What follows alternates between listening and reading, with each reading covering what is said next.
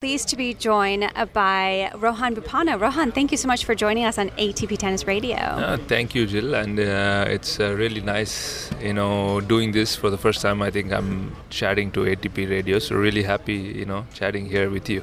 Great. Well, I know we spoke yesterday a little bit to set up this interview, and you have so much happening, so much to talk to you about. I'm going to start, of course, with your tennis and your longevity. And how you've been able to sustain for so many years.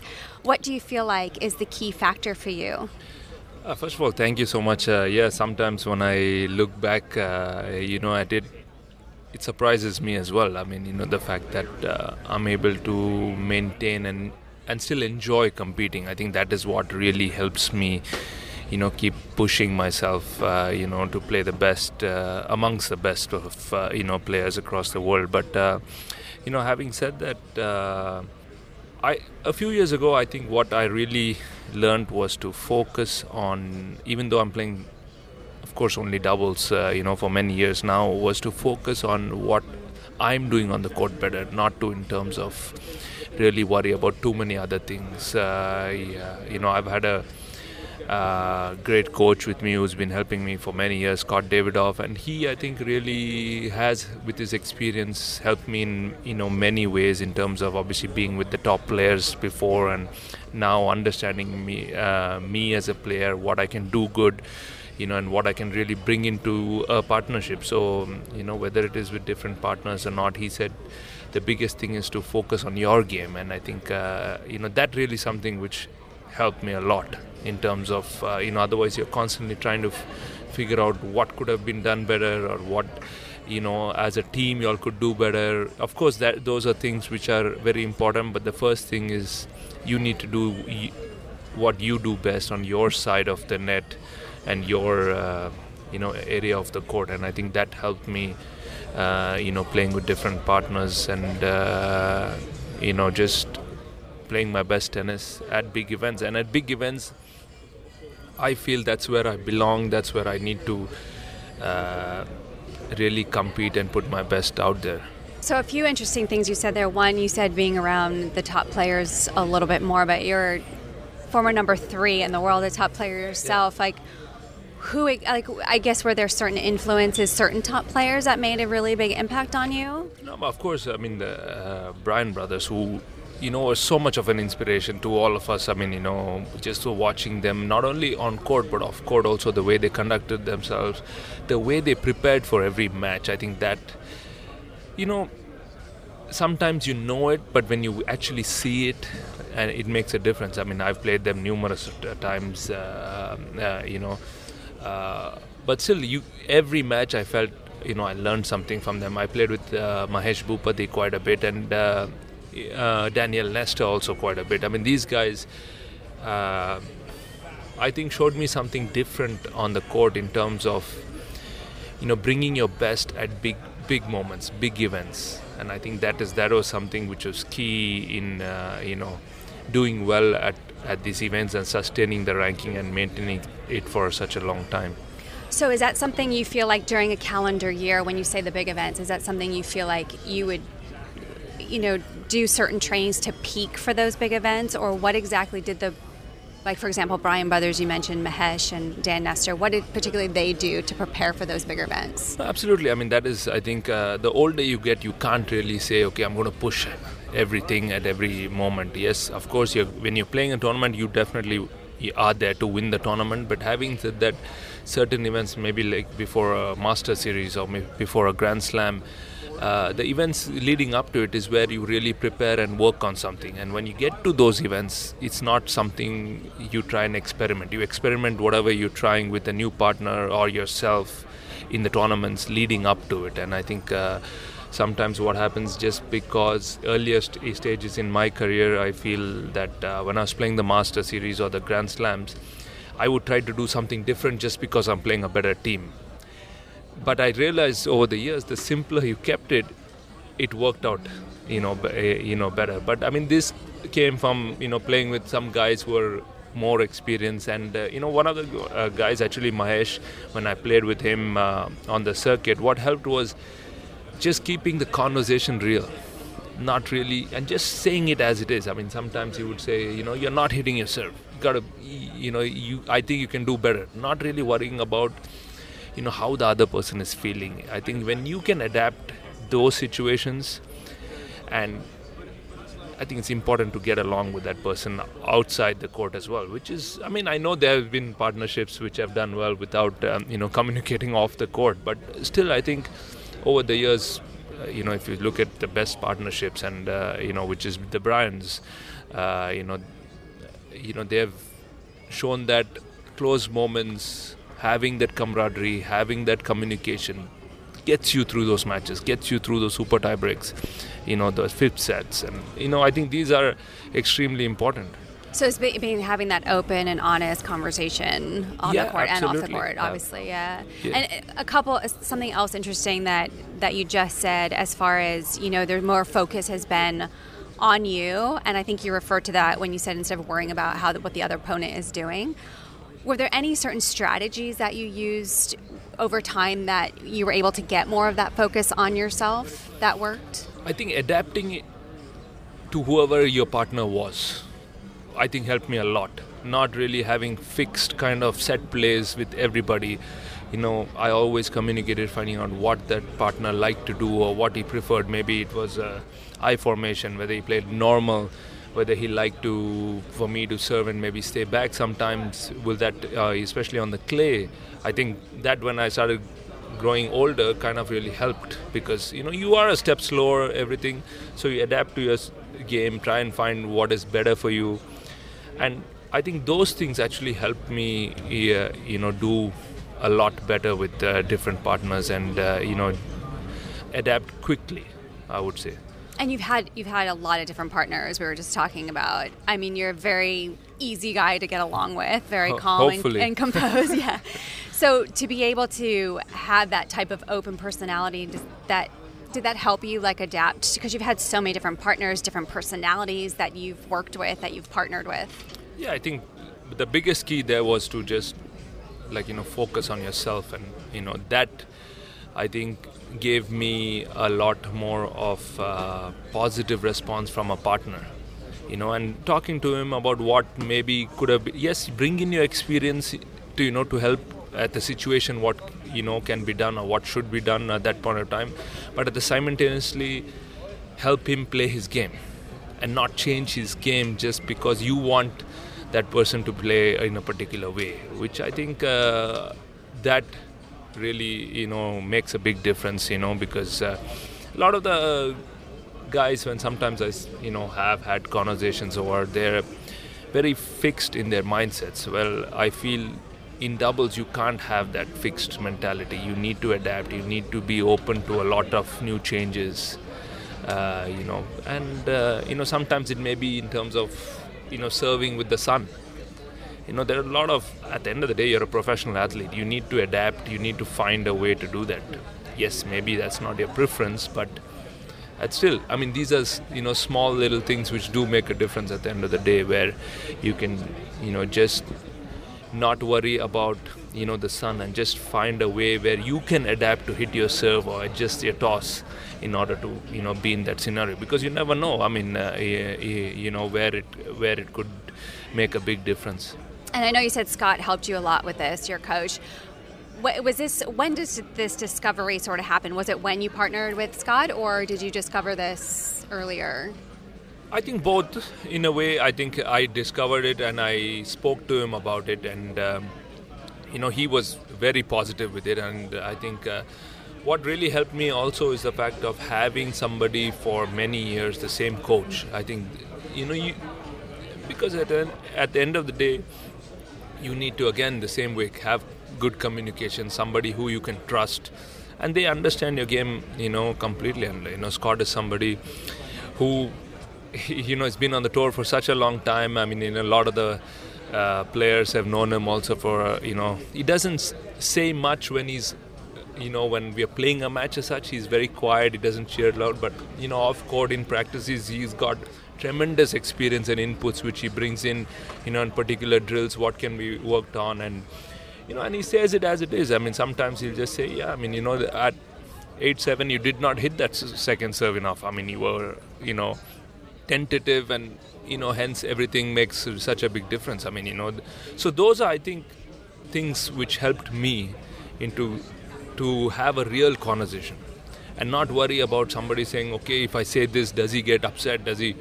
And then there have been conflicts, of course, but I think that grows in a much better way as for a coach and a player relationship. You actually made me think of something else when you're saying how calm he is and quiet on the side. How important it is for you as a player? Like, what do you like to see when you look over at your coach? Do you like to see emotion or more calm?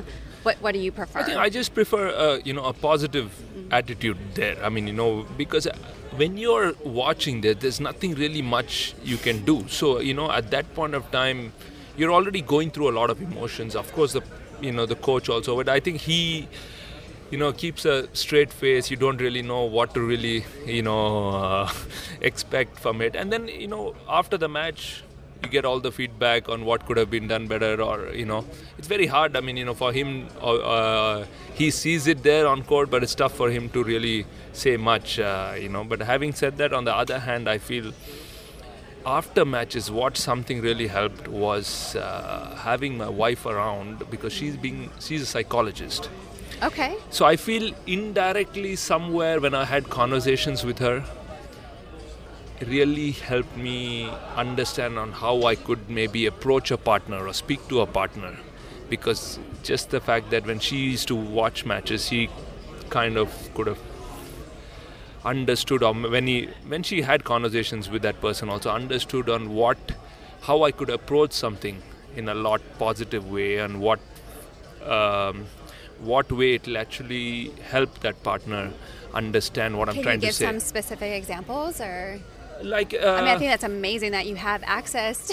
That your wife is a psychologist. Indirectly, I think that aspect really made a big difference. I think so many times it was not about when you're playing matches or you're on the tour.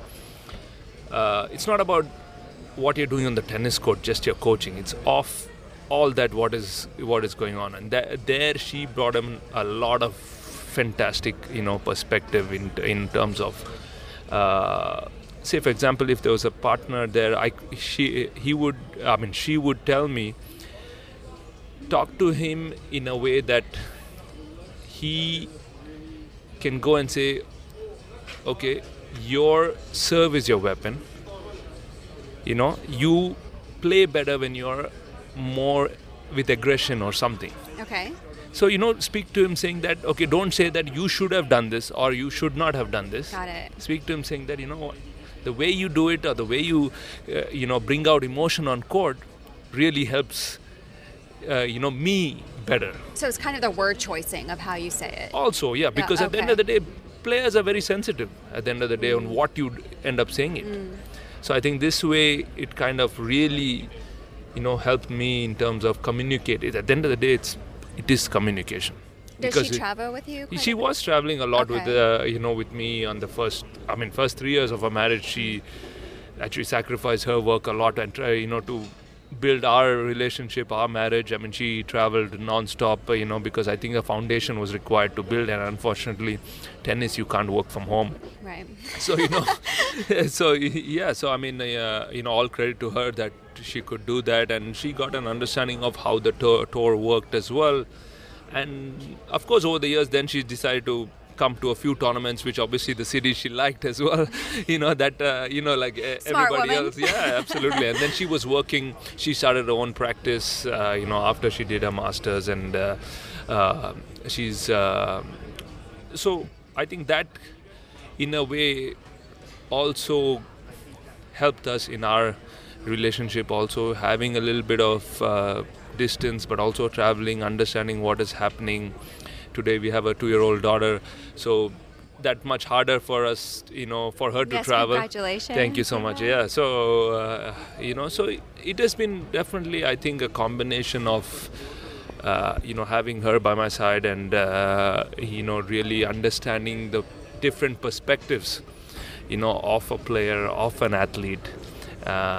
She definitely says, I mean, when she looks at tennis players, she says, of course it's a lonely tour, but she says it's hard because there's no really kind of real communication happening with players amongst the players, amongst the players or amongst the group, because it's constantly you have friends, they're coming for a week, they're not there for a week, but to have somebody constant is what really makes a difference.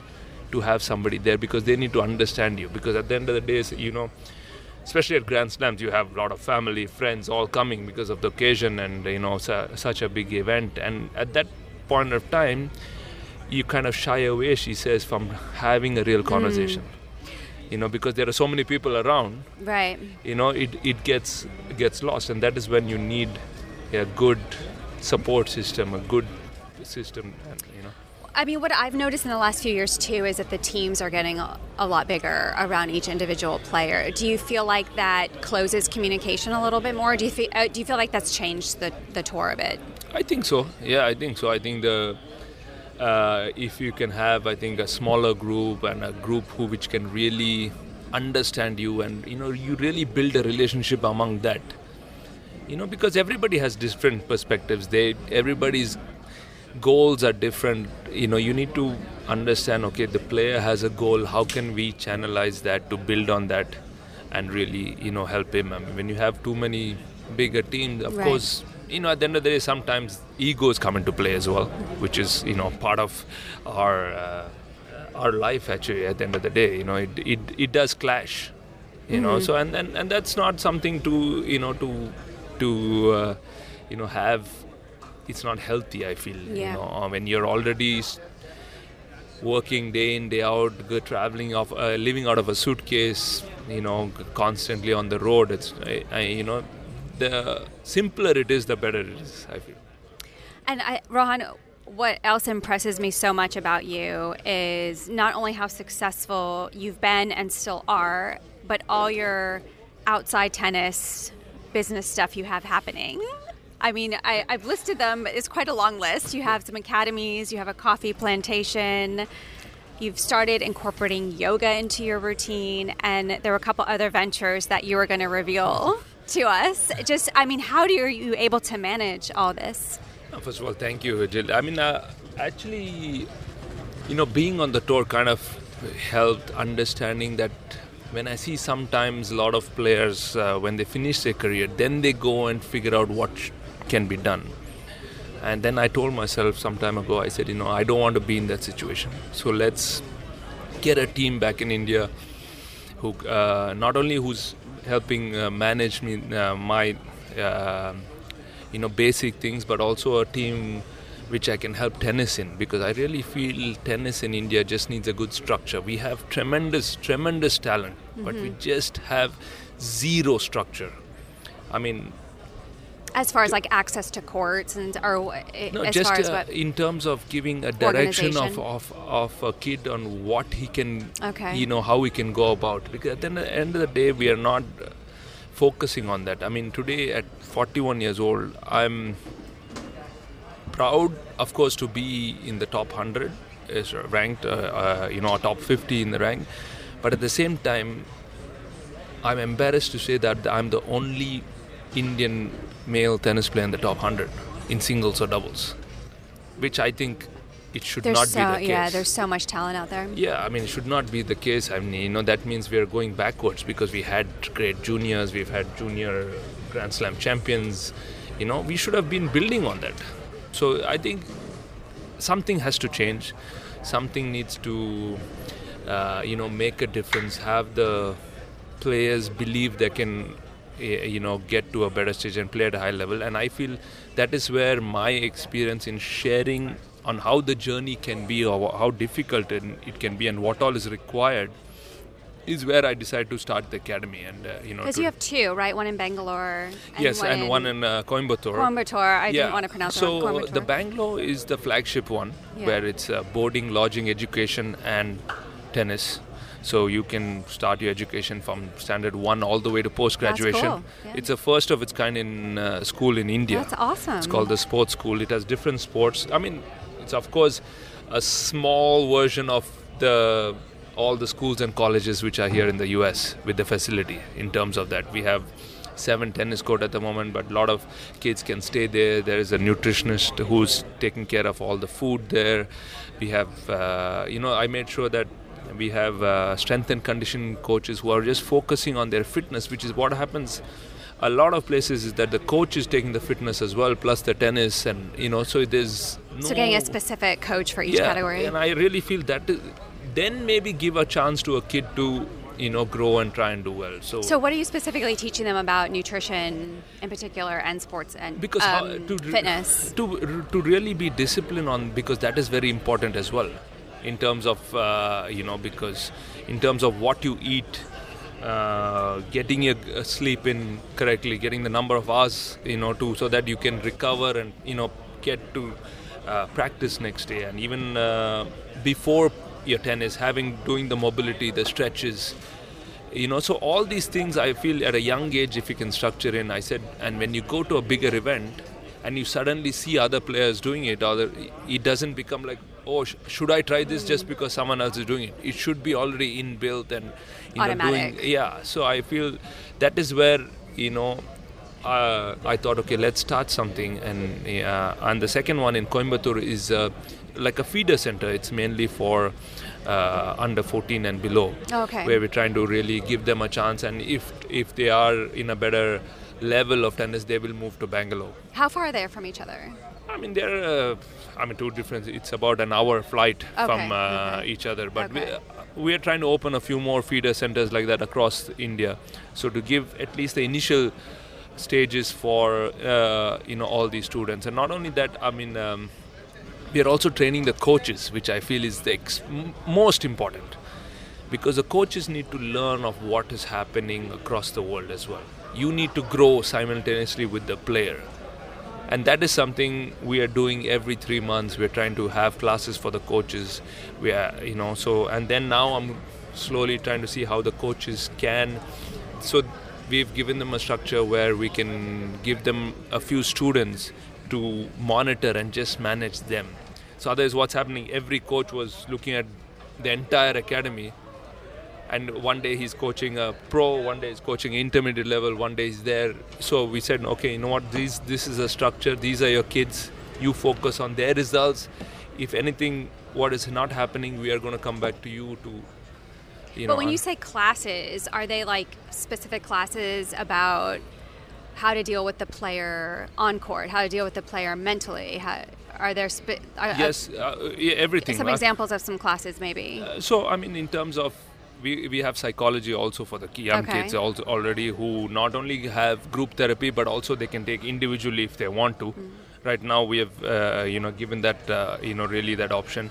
Apart from that, apart from tennis, coaching, and the other thing is that we've using the red, orange and green dot ball, which is not used a lot in most of the academies in India, because it's, at the end of the day, it's another expense.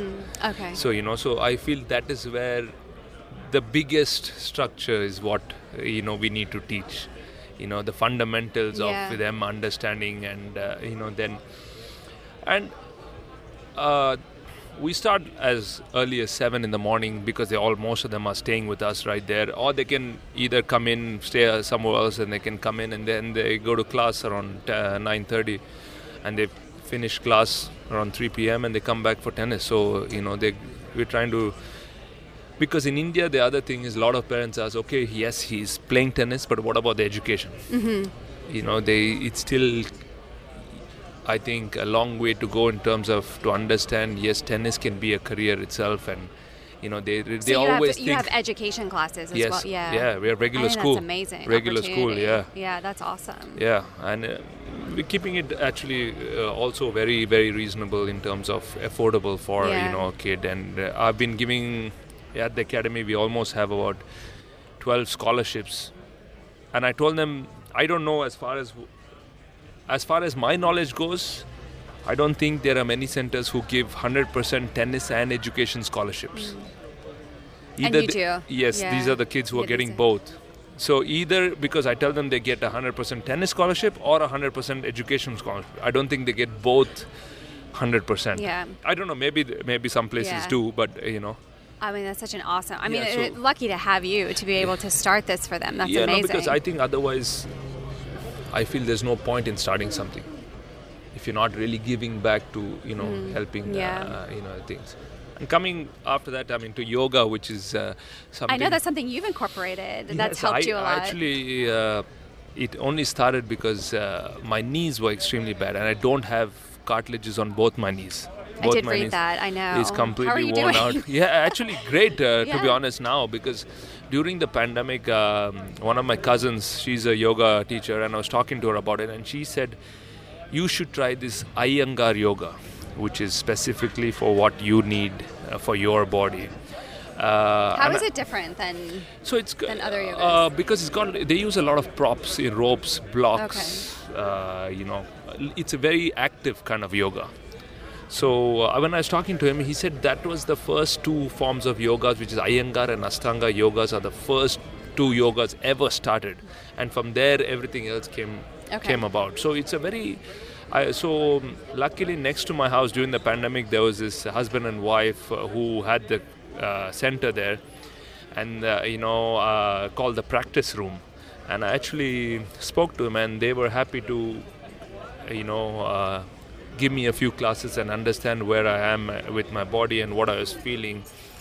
And back in end of 2019, I think every match I used to take about a couple of painkillers to just to play a match, gosh. because if the weather was cold, the knees would be really bad. I mean, some days waking up was, and I was telling myself, I mean, what am I doing? I mean, should I be just pushing myself? It's pretty bad, and in terms of Were that. there moments that you thought that you might not be able to play again in those moments? But I was telling myself, do I really need to play with all this so much of pain constantly? So when I started this yoga, actually during the pandemic, and I was doing it 4 times a week for about 90 minutes a class, and when I did it for a few months, and then I came back on playing. Suddenly I realized I was not feeling any pain on my knees at all. That's amazing. Because what they realized is the fact that my hamstrings, glutes, everything, my back, everything had lost so much of muscle, so there was a lot of load going onto the knees. So they found a way to not load the knee, but in another way, using all their props and ropes to develop strength in all the other parts of the body. So even with all the other fitness you were doing for tennis, no, I was this not was even more doing specific. anything. This became a lot more specific, especially now at 41. I feel this really helped me a lot. Even now I'm doing it every day when I'm in the room.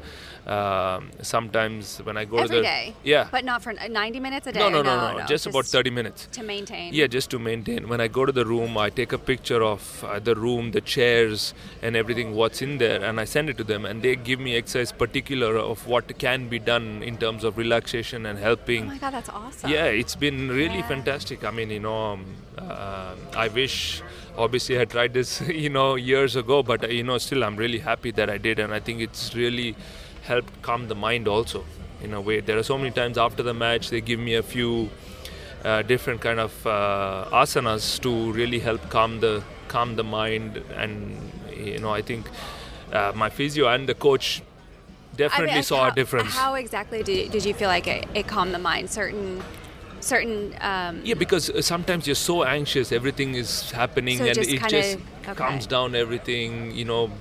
Doing it either late in the evening, certain asanas late in the evening or in the morning also helped in different this to open up the Can body. You give us an example of an in terms asana? of a lot of back bending.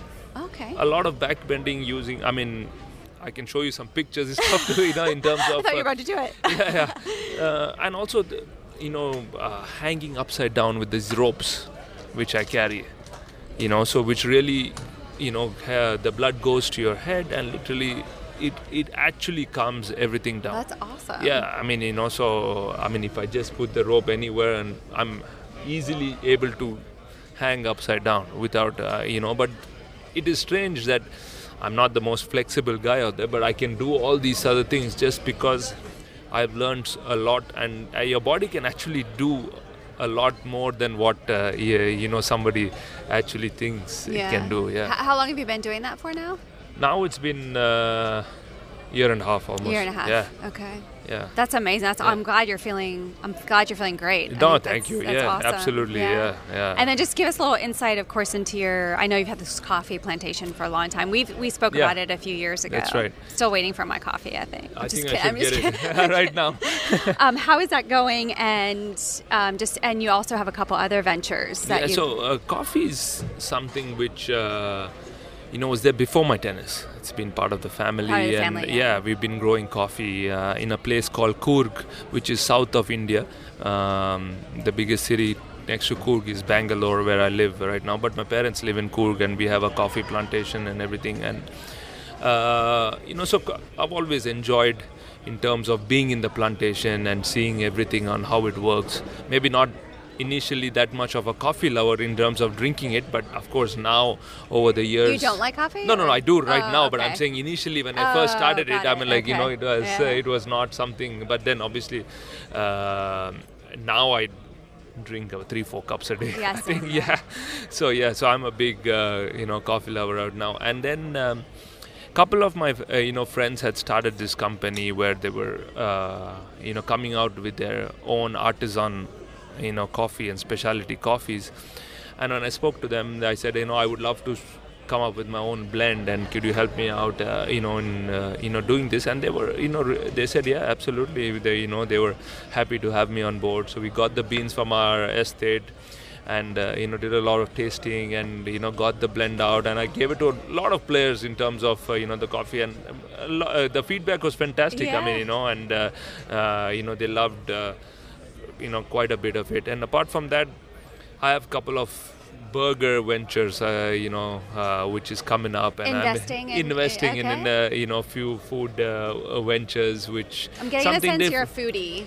I am a foodie, of course. I think all tennis players are, right? I would guess. I mean, the amount we travel and different restaurants. Yeah, but I thought, you never know what.